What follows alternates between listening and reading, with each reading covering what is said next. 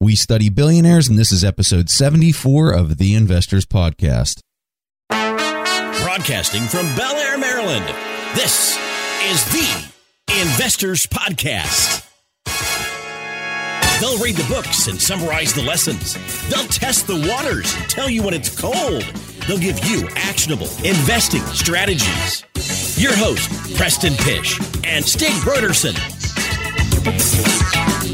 Hey, how's everybody doing out there? This is Preston Pish, and I'm your host for the Investors Podcast. And as usual, I'm accompanied by my co-host, Stig Broderson, out in Denmark. And today we're going to be doing another book written by a billionaire, and this one is George Soros' book.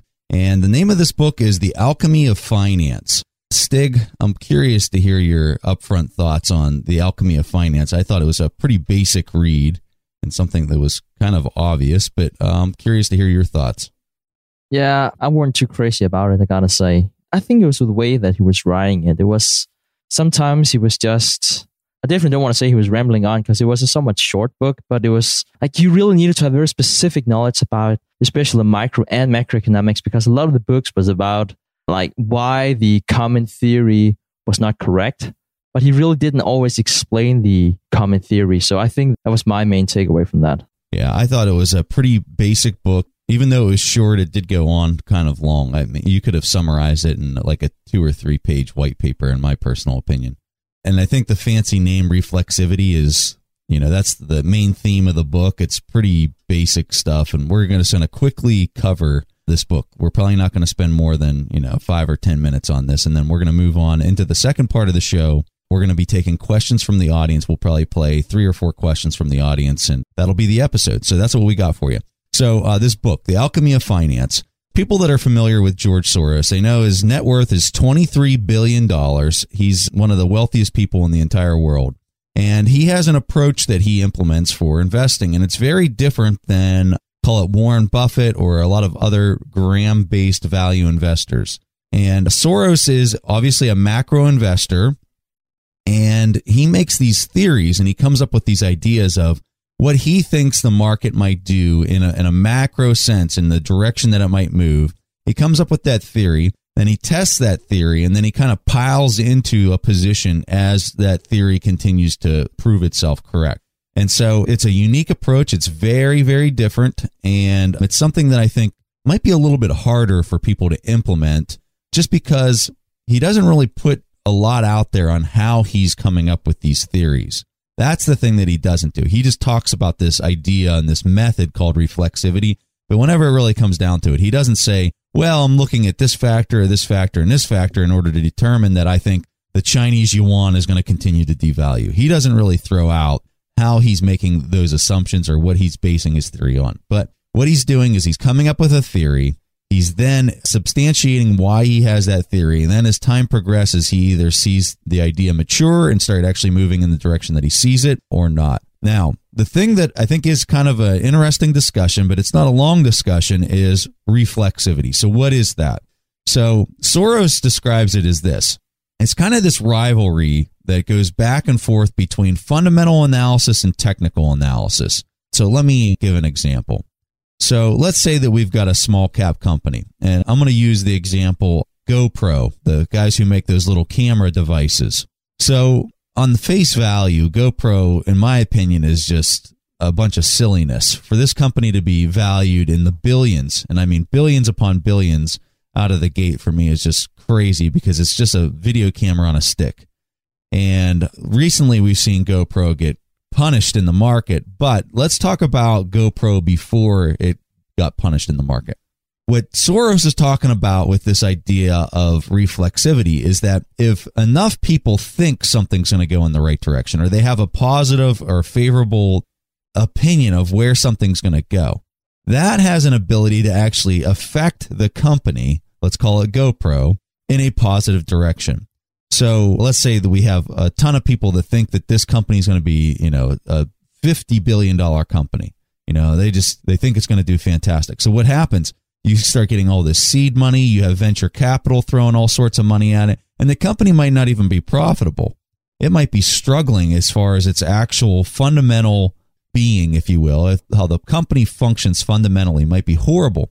But if enough people and enough backers think that it's going to do fantastic and they continue to fuel it with more and more money, that actually has a compounding impact to it. Now that they're holding a bunch of cash, they can now make the investments to get the right people on their team. They can spend money on marketing. They can do all these. They can spend more money on the technology, which then further compounds the performance and actually builds it up.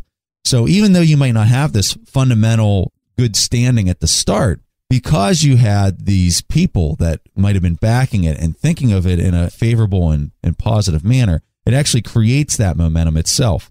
And so as this compounds upon itself, it reaches a point of, what would I say, maybe a tipping point where maybe that analysis starts trending in a different direction, or it might be tipped off between, and this is the rivalry, this is the reflexivity part of it.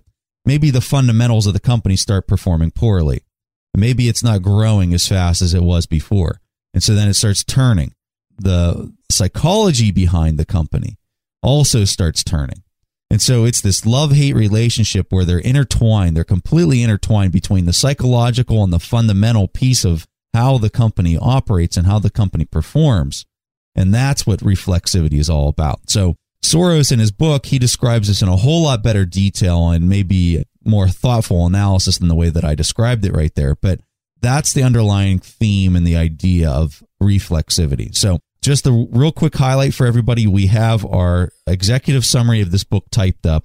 If you go onto our website and you sign up for our email list, you'll get this executive summary. And as usual, it's about 5 pages long. And we just kind of summarize everything from the book chapter by chapter for you. So no advertisements, no spam, no nothing. Just if you sign up, you get our free executive summary. So we highly recommend you do that so you can kind of read through this and maybe even get a better idea of what reflexivity is and also the way that Soros' book is laid out. So, Stig, I'm going to throw it over to you to hear your thoughts. I have 2 things I'd like to discuss. I think the first one about currencies, that was something that was really interesting. And I think Soros definitely knows what he's talking about. He was making this big famous bet on the British pound where he made $1 billion. So I definitely know what he's talking about. But so what Soros is basically saying is that the academics are wrong whenever they discuss exchange rates. And I learned a lot from this discussion because actually what he's saying is also what I'm telling my students. And when it comes to floating exchange rates. So the theory goes like this. If you have an overvaluing currency, and let's just take the US dollars as an example. I'm not saying it's overvalued, but I'm just saying it's expensive. So what the academics are saying is that when you have this dollar that is really strong, you would buy more international goods and you would buy less domestic goods.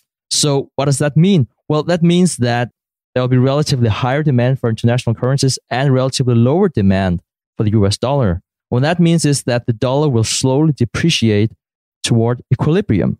Now, the whole idea of equilibrium is this stable point, or you might also call it the fundamental value. Look at it as the fundamental value. So basically, the effect we're talking about is that if you have a floating exchange rate like the dollar, it depreciates and perhaps it will be undervalued and then it will appreciate again toward equilibrium. So that's the theory that I'm telling my students because that's the one that is in all textbooks you can find out there. Now, like all billionaires, George Soros is saying that the textbooks are wrong. And so this is how George Soros looks at floating exchange rates. He's saying that they're bound to crash at some point in time. It's inherent that they will crash because there are no equilibrium in understanding the fundamentals like that. So imagine that the exchange rate is strong. Again, use the US dollar. If that happens, it actually discourages inflation. Now, if that happens, the wages will be stable and the price of imports will fall. This is really interesting because we also teach that to our students. What he is saying is that when imports has a large import component, a country can stay competitive for a very long time. And he actually mentions Germany in the 1970s as a really good example. So you can actually have a stable, I wouldn't call it equilibrium, but you could definitely have a stable point with a really, really strong currency for a long time. They can actually grow stronger and stronger, or the other way around. So he's saying that when you're looking at the causality, it's not like a linear causality. It's a really, look at it as a circle that can just, compound and compound, can worse and worse or better, depending on how you look at it. Well, you couldn't describe our current circumstance any better, Stig. Well, I'm happy you said that. I'm also under the impression that the dollar is overvalued, but my immediate thinking was that since the dollar is overvalued, you will see depreciation soon. But apparently, according to Soros, and also when you look at the bets that he's doing in the market, you might think that it could stay there. Yeah. Yeah, that's a really interesting point. And it's interesting to hear that idea of it compounding and compounding until it gets to maybe a breaking point. But it's amazing to hear the thoughts of some of the smartest people in the world on this stuff and how they, they'll take something that they start with the textbook with this equilibrium idea and just kind of embellish on it just a bit. All right, so going back to the book, there's a section called, and this is in part 3, the real-time experiment. So at this point, Soros talks about how he comes up with some of these different ideas. He talks about individual theories that he's tested in the past and kind of what he used as benchmarks for that, but he doesn't talk about the overall analysis of how he comes up with those theories. So here he's in the third part, he's talking about the real-time experiments, and he uses a couple of examples to demonstrate that. Then as you move into the fourth part of the book, he talks about how he's evaluating those theories and how he's basically coming up with the metrics in order to determine whether he thinks that it's moving in the right direction or not. Let's take a quick break and hear from today's sponsors. The dream of owning a vacation home can be daunting. From finding the best guests to the maintenance to organizing the cleaners after every guest stay. With Vacasa, they make that dream into a reality. As a full-service vacation home management company with vacation homes in key destinations across the U.S., they know how to make owning a vacation home easy and profitable. On top of proactive property maintenance visits by professional local teams, a data-driven booking platform, and around-the-clock support, homeowners earn on average 20% or more revenue from their vacation homes. Vacasa makes vacation home ownership easy. If you're looking to make more from your vacation home by doing less, partner with Vacasa at vacasa.com. That's vacasa.com to get started on your dream of owning a vacation home. Have you ever wondered if there's an AI tool like ChatGPT specifically built for the stock market? A tool that not only aids you in your research and analysis process, but also allows for dynamic discussions? Today, I want to share such a tool with you called Meka. Meka is the AI-powered stock research assistant now enhanced with real-time stock data. Meka does a lot of the heavy lifting of sifting through financial statements and company data and delivers it to you nearly instantaneously, and the best part is that it's 100% free. Try it out today and ask Meka questions like, what is the financial health of Microsoft? How much cash does Copart hold on its balance sheet? What is the return on invested capital of Adobe, or millions of other prompts? Check it out today for free at Meka.com. That's MEYKA.com. Today's episode is sponsored by Range Rover Sport. Range Rover Sport leads by example with their dynamic design that rises to the occasion. It's got powerful on-road performance and commanding all-terrain capabilities, coupled with signature Range Rover refinement. The third-generation Range Rover Sport is the most desirable, advanced, and dynamically capable one yet, redefining sporting luxury. It's got advanced cabin technologies such as active noise cancellation and cabin air purification, offering next-level comfort and refinement. The purposeful cockpit-like driving position sets the tone for a focused interior that promotes exhilarating driver engagement. Award-winning Pivi Pro infotainment is at the heart of the experience and provides intuitive control of the vehicle systems. You can enjoy a dynamic drive and total comfort with optional 22-way adjustable, heated and ventilated electric memory front seats with massage function. Design your Range Rover Sport at LandRoverUSA.com. That's LandRoverUSA.com. All right, back to the show. I basically have two takeaways from this book. And the first one, that was the currencies. The other thing, that was for the individual investor. And that was actually something that surprised me a bit. And when I say individual investor, I'm more thinking about micro here. Obviously, Soros, he's a macro guy.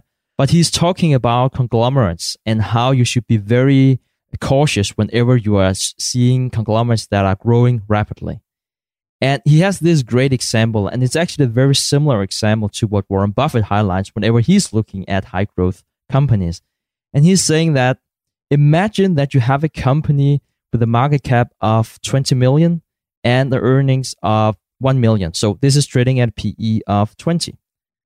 Now, then imagine that that company would buy another company with similar earnings, but with a PE of 10.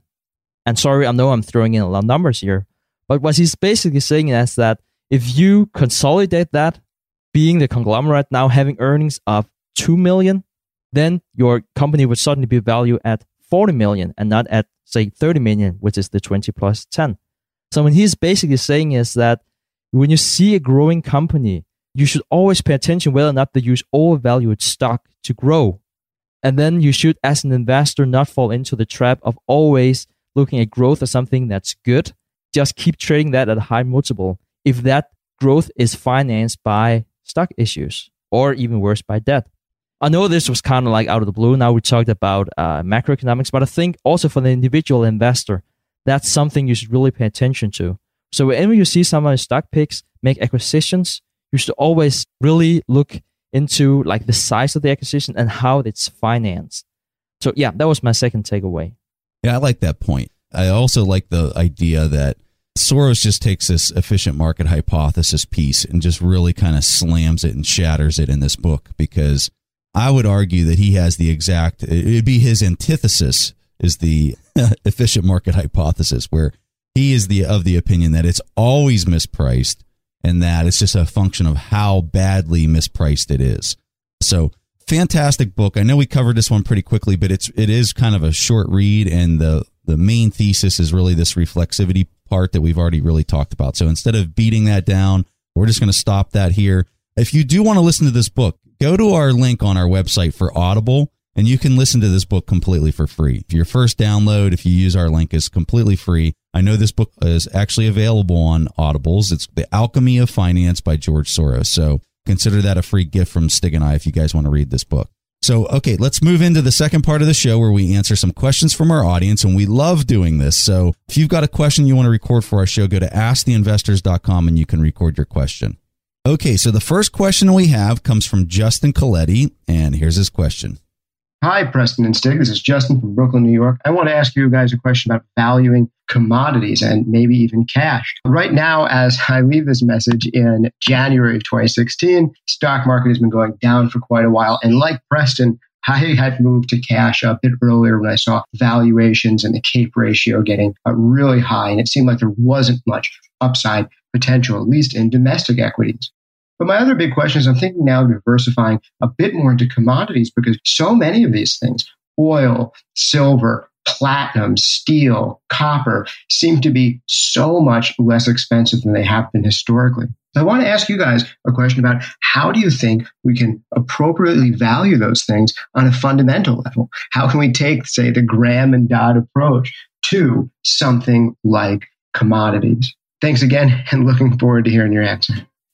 Hey, Justin, what a great question. I think this is a question that is on a lot of people's minds, is how in the world do I value a currency or a commodity? So this is a hard question to answer, and I don't think that you can look at it necessarily the same way that you would if you're valuing an individual stock pick, where you're basically coming up with a discount cash flow. Where I see these is kind of going back to the Howard Marks kind of point of view of where is the pendulum swinging? The pendulum has a left and right limit. And so you got to say, is the pendulum out at the extreme, or is the pendulum right smack in the middle? And the hard thing with this is you don't necessarily know how far out the pendulum's going to swing, especially as you get into kind of extreme scenarios, kind of like what we're in right now. So whenever I look at the dollar, let's just say the dollar, for example, the dollar gets stronger as the Fed tightens interest rates. So the question that a person would have right now, and the dollar is extremely strong relative to other currencies or relative to commodities. So if we were going to take this point in time, this snapshot in time, how much more do we think that the Fed has the ability to raise interest rates moving forward? I'm of the opinion that I don't think that they can raise rates at all. Okay, that might be a more extreme position. Other people might say they can raise it 2 more times and then they're going to have to start easing because the market's going to get so, disgusting at that point. And so it really becomes a very qualitative discussion, because now you're coming up with a theory of when you think Janet Yellen's going to make a decision or not. But I think that you can say at this point in time, now if we go back 3 or 4 years from now, I think that it was a much more mushy kind of conversation where you wouldn't be able to necessarily say one way or the other.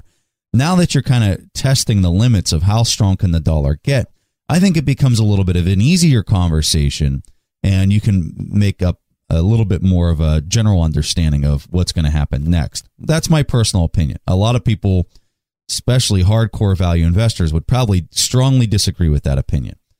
So if we're going back to the graphic representation of what I'm talking about, which is the pendulum, and we're saying, is that pendulum completely pegged out at its left or right limit? And I would say, yeah, I think it's getting there. Do I think the dollar could get stronger? Yeah, it could probably get a little bit stronger, but not much. Not anything that I'd be too concerned about losing much money on.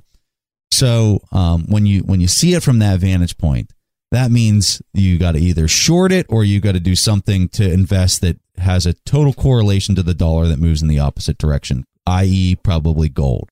So that's how I'm looking at it. I'm kind of looking at it in a more general term, and it's not nearly as mathematical, if you will, than you would do for anything else. And so the other discussion here is that commodities and currencies typically go hand in hand. So when you have commodities, let's just speak from the dollar's vantage point. When the dollar gets really strong, commodities are probably, way down. And that's exactly what we're seeing right now. If the dollars were extremely weak, let's go back to like 2010, 2011 timeframe, commodities are probably doing really well.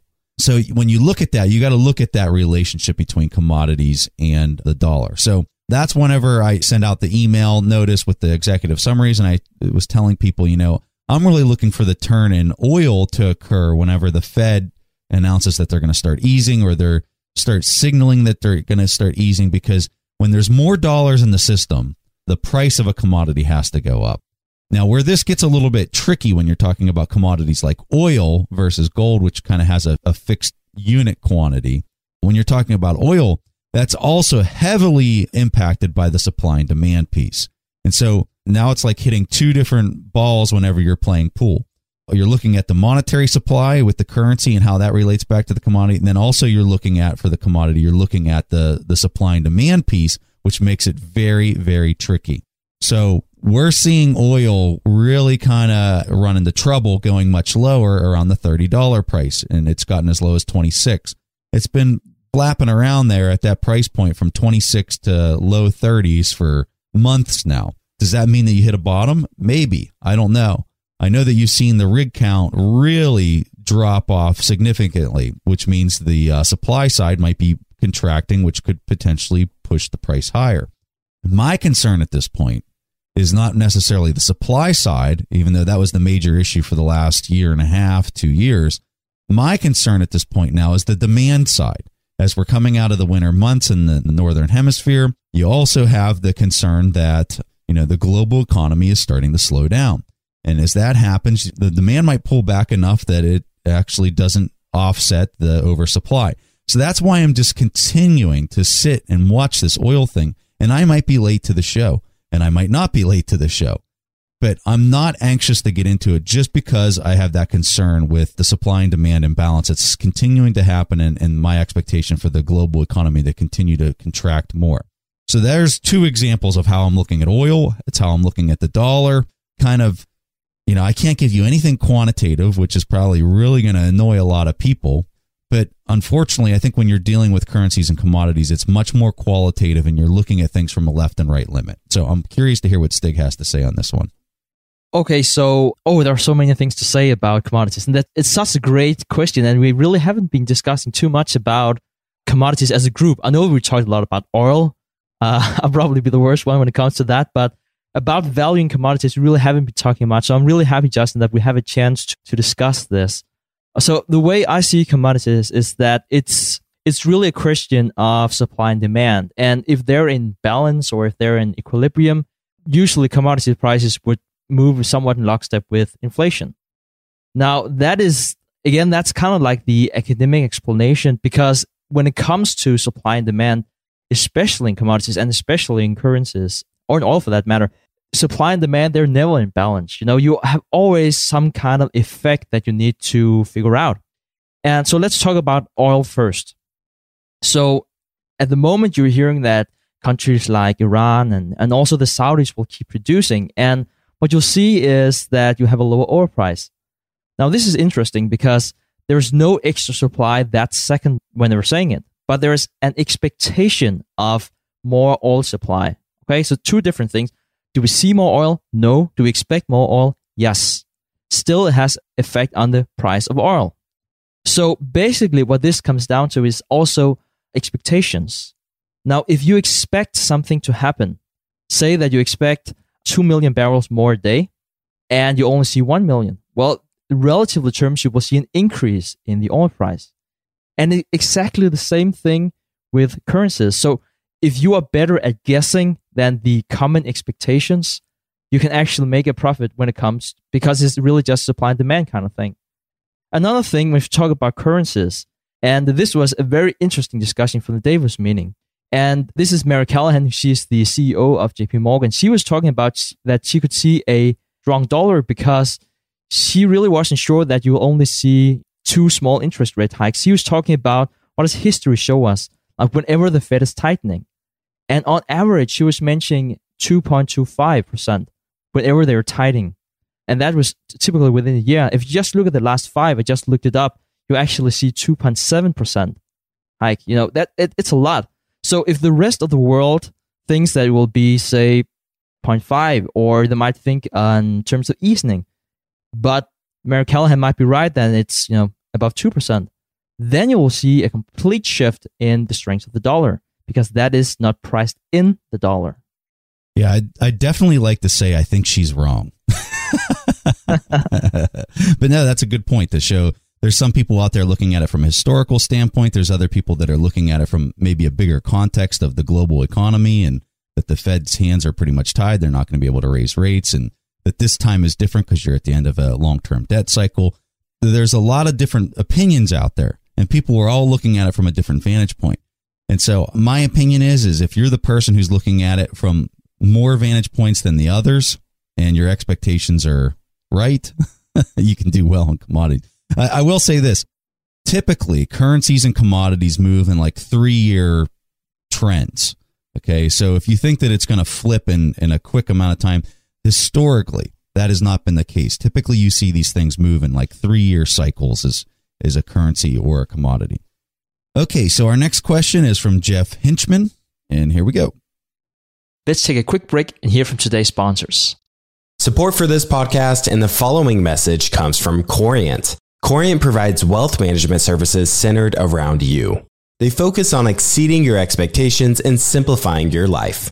Corient has been helping high achievers just like you enjoy their lives more fully, preserve their wealth, and provide for the people, causes, and communities they care about. As one of the largest integrated fee-only registered investment advisors in the U.S., Corient has deeply experienced teams in over 20 strategic locations.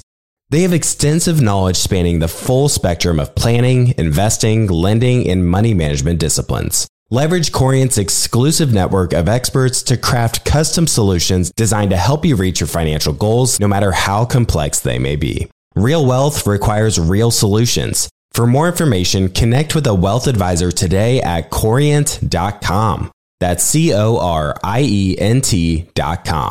Corient.com.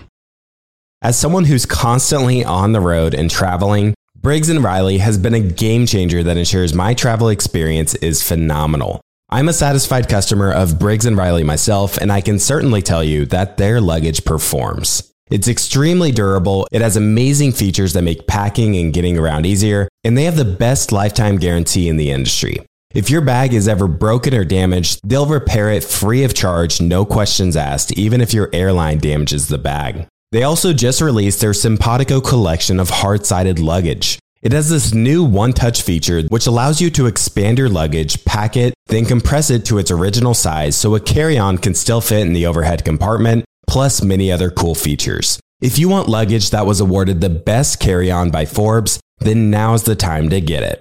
Get your new and improved luggage at Briggs-Riley.com. That's Briggs-Riley.com. Take your business further with the smart and flexible American Express Business Gold Card. You can earn 4 times points on your top 2 eligible spending categories every month, like transit, U.S. restaurants, and gas stations. That's the powerful backing of American Express. 4 times points on up to $150,000 in purchases per year. Terms apply. Learn more at americanexpress.com/businessgoldcard. All right, back to the show. Hey, Preston Stig, this is Jeff Hinchman from Peoria, Illinois. I love your podcast. It's a great resource of information and knowledge, and I love applying it to my own investing. So my question for you guys is, after listening to the Meb Faber podcast, I started investigating global equities, and I am struggling to try to calculate the intrinsic value. After looking online, I've noticed there's several methods and models in regards to discounted cash flow, liquidity models, etc. And I'm just curious to know how you guys like to calculate the intrinsic value. Thank you very much, and I look forward to listening to you guys later. Bye-bye. I was really psyched whenever we had this interview with Meb, because I was really surprised that, I wouldn't say that international markets were so cheap, but I had a chance to look up like the cheapest international markets, and you would have international markets that were trading at a CAPE ratio below 5. So an expected return above 20%. And then you were looking at the US was like 4%. So my immediate thought was, I need to start investing in international markets. And it kind of stopped right there. I'm not investing in international markets, even though I guess fellow Danes would say I am, because I'm solely invested in the US. But when I say international, I'm just saying non-US. Well, if you're evaluating an international stock, in essence, it's just the exact same process as evaluating an American stock. So you are discounting the future cash flow, or you estimate what the future cash flow will be, and then you discount it back to today. Now, where things get a bit different is that it might not be as easy. So for international stocks, you would, especially if it's international stock picks, it's usually harder for you because they might not be within your circle of competence. There might also be a lot of different things that you need to be aware of. It might be the accounting that you're looking at. So I think for international investing, I would probably buy an index instead, really be diversified into a country. And I might not even do one country. I think if you look at the very cheapest at the moment, it's countries like Brazil and Russia. I might not buy a Russian ETF. I might buy an ETF tracking the 5 or 10 cheapest based on the CAPE ratio, or buy 5 individual ones. So if you are going to do that, you should probably do 2 things. First of all, diversify, and then be very systematic in your approach. So my response for this one is really just quite simple. I always use an ETF whenever I do international investing, anything outside of the United States. A lot of that is because I don't understand the accounting the same way that I understand the accounting in the U.S. So whenever I look at things over in Europe or anywhere, really, Japan, which I don't look there very often these days, but if I'm looking internationally, I'm really looking at ETFs, and I'm looking at specific sectors. So, the energy sector has been just hammered, so that might be a sector that I'm looking at internationally. I completely agree with Stig. I think that when you distribute your risk across a breadth of stocks and you're maybe stepping into an industry that's been pummeled, that's probably the best approach when you're talking international. And he's right. Some of these PE ratios in countries right now are like a 5 or under 10, which is fantastic for returns. So, intrinsic value wise, you're taking the PE ratio for that country, and I would strongly recommend that you use a CAPE PE ratio for the country. You just take that, you invert it in order to get your yield, your expected yield. So if the PE is 10, you go 1 divided by 10, that gives you 10%. That should be your expectation of the value that you'll continue to get by holding that ETF. Okay, and this is the last question we're going to take, and this one's from Derek Randall. Hi, Preston and Stig. Thank you for all you do. It's Derek Randall in Moncton, New Brunswick, Canada. My question is related to the current market condition, I guess how it compares historically. Warren Buffett famously wrote in his 2005 Berkshire Hathaway stockholder letter that between December 31st, 1899 and December 31st, 1999, the Dow rose from 66 to 11,497, a gain of 5.3% compounded annually over that 100-year period. He then points out that to achieve an equal rate of gain for the 21st century, the Dow will have to rise by December 31st, 2099 to precisely 2,011,011. Using this math, if we compound the Dow figure from December 31st, 1999, or the 11,497, by an average of 5.3% annually, it tells us that the Dow should have been 27,661 on December 31st, 2015. But in fact, the Dow was only 17,425. With the Dow currently at 15,914 on February 10th, 2016, do you think U.S. equities are overvalued? And the second part of this question is 5.3% a realistic average return moving forward for the Dow? Thanks so much for all you do. And this is a little heads up into the 2016 Berkshire Hathaway meeting. Thanks again. Bye-bye. All right. Let's look at the intent of what Buffett was writing about. He's basically using that. This is my opinion, at least. He was using that exchange in his shareholder letters to highlight the fact that the market, on average, was moving at 5% over the last 100 years. And if it's going to move 5% again, this is the super high number that represents that. I think reading into that any more than that piece of it, I think is maybe reading into it too much. And I think that you can kind of use that maybe as a trend line moving forward as far as maybe 5%. But to go, what would it be, 15 years after the start and say, hey, we didn't hit the mark of where it should be on the trend line, I think is a little bit narrow in scope. And so for me, I'm looking at the market from this vantage point as well. I think that if you're starting in the late 1800s and you're going to 1999, there's a 30-year period there, and maybe not even 30 years. Actually, there's about 15 years where there was no Federal Reserve in the system. The Fed had stood up in 1914. I believe that's the year. I might be wrong, but it's around that time frame where the Fed was stood up. And I think that something that we aren't really necessarily accounting for as we do this transition from the time frames that you're talking about is what impact is the Fed going to have with this long-term debt cycle that was created, and what impact is that going to have in the next 10 to 20 years? My opinion is that it's going to handicap the performance quite significantly. I could be wrong about that, but I think that that's a variable that we've got to talk about as far as our expectation moving forward. But, who knows? I think that 5% is probably a good number to really kind of focus on. I think that the Dow got up to 18,300 is the highest it got, and I think that the credit cycle is now contracting. So my expectation is that it's not going to go higher than the 18,300, at least not for quite a few years. But that's my position. So I'm curious to hear Stig's thoughts. Yeah, Derek. So I think I want to really go back to your question and say, why has it grown by 5.3%? And then actually ask that question first. Or the way I look at it is that the stock market is really a reflection of the earnings. So if you have a growth of 5.3%, you must also have earnings grow at a somewhat same rate. And then ask the question, so where does earnings come from? I keep going one step back. Earnings come from efficiency and productivity. Now, what has happened in the States? Because in international comparison, if you look at the last century, the US has done remarkably well. Well, there's a lot of good things to be said about efficiency and productivity. Electricity, for one thing, manufacturing, railroads. There's a lot of things to say about why things have been so good in America. So will this continue? Will you see the same growth in earnings? That's really the question that you should be asking, and not the question of whether or not the Dow would be 2 million or not, because that's somewhat of an arbitrary number. If the earnings doesn't follow, it really doesn't matter anyway.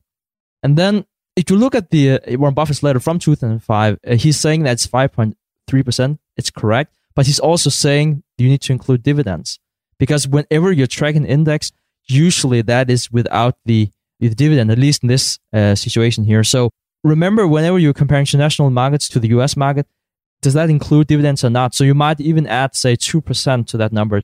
It might be even 7.3% you're talking about here. And then the final thing, as with everything, even for something like a 100-year cycle, I know 100 years is a long time, but where do you end and where do you start? And if you look at December 31st, 1999, the market was very high. It was just before the burst of the .com bubble, right?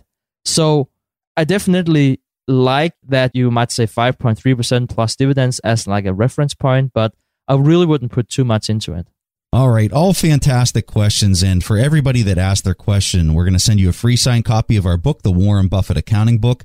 And again, if you want to record your question and get it played on our show, go to asktheinvestors.com and you can record your question. So we'd love to thank all of our guests for submitting those questions.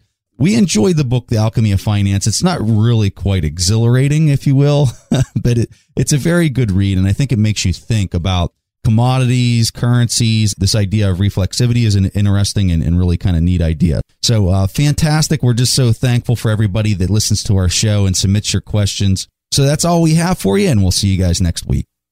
Thanks for listening to The Investors Podcast. To listen to more shows or access to the tools discussed on the show, be sure to visit www.theinvestorspodcast.com. Submit your questions or request a guest appearance to The Investors Podcast by going to www.asktheinvestors.com.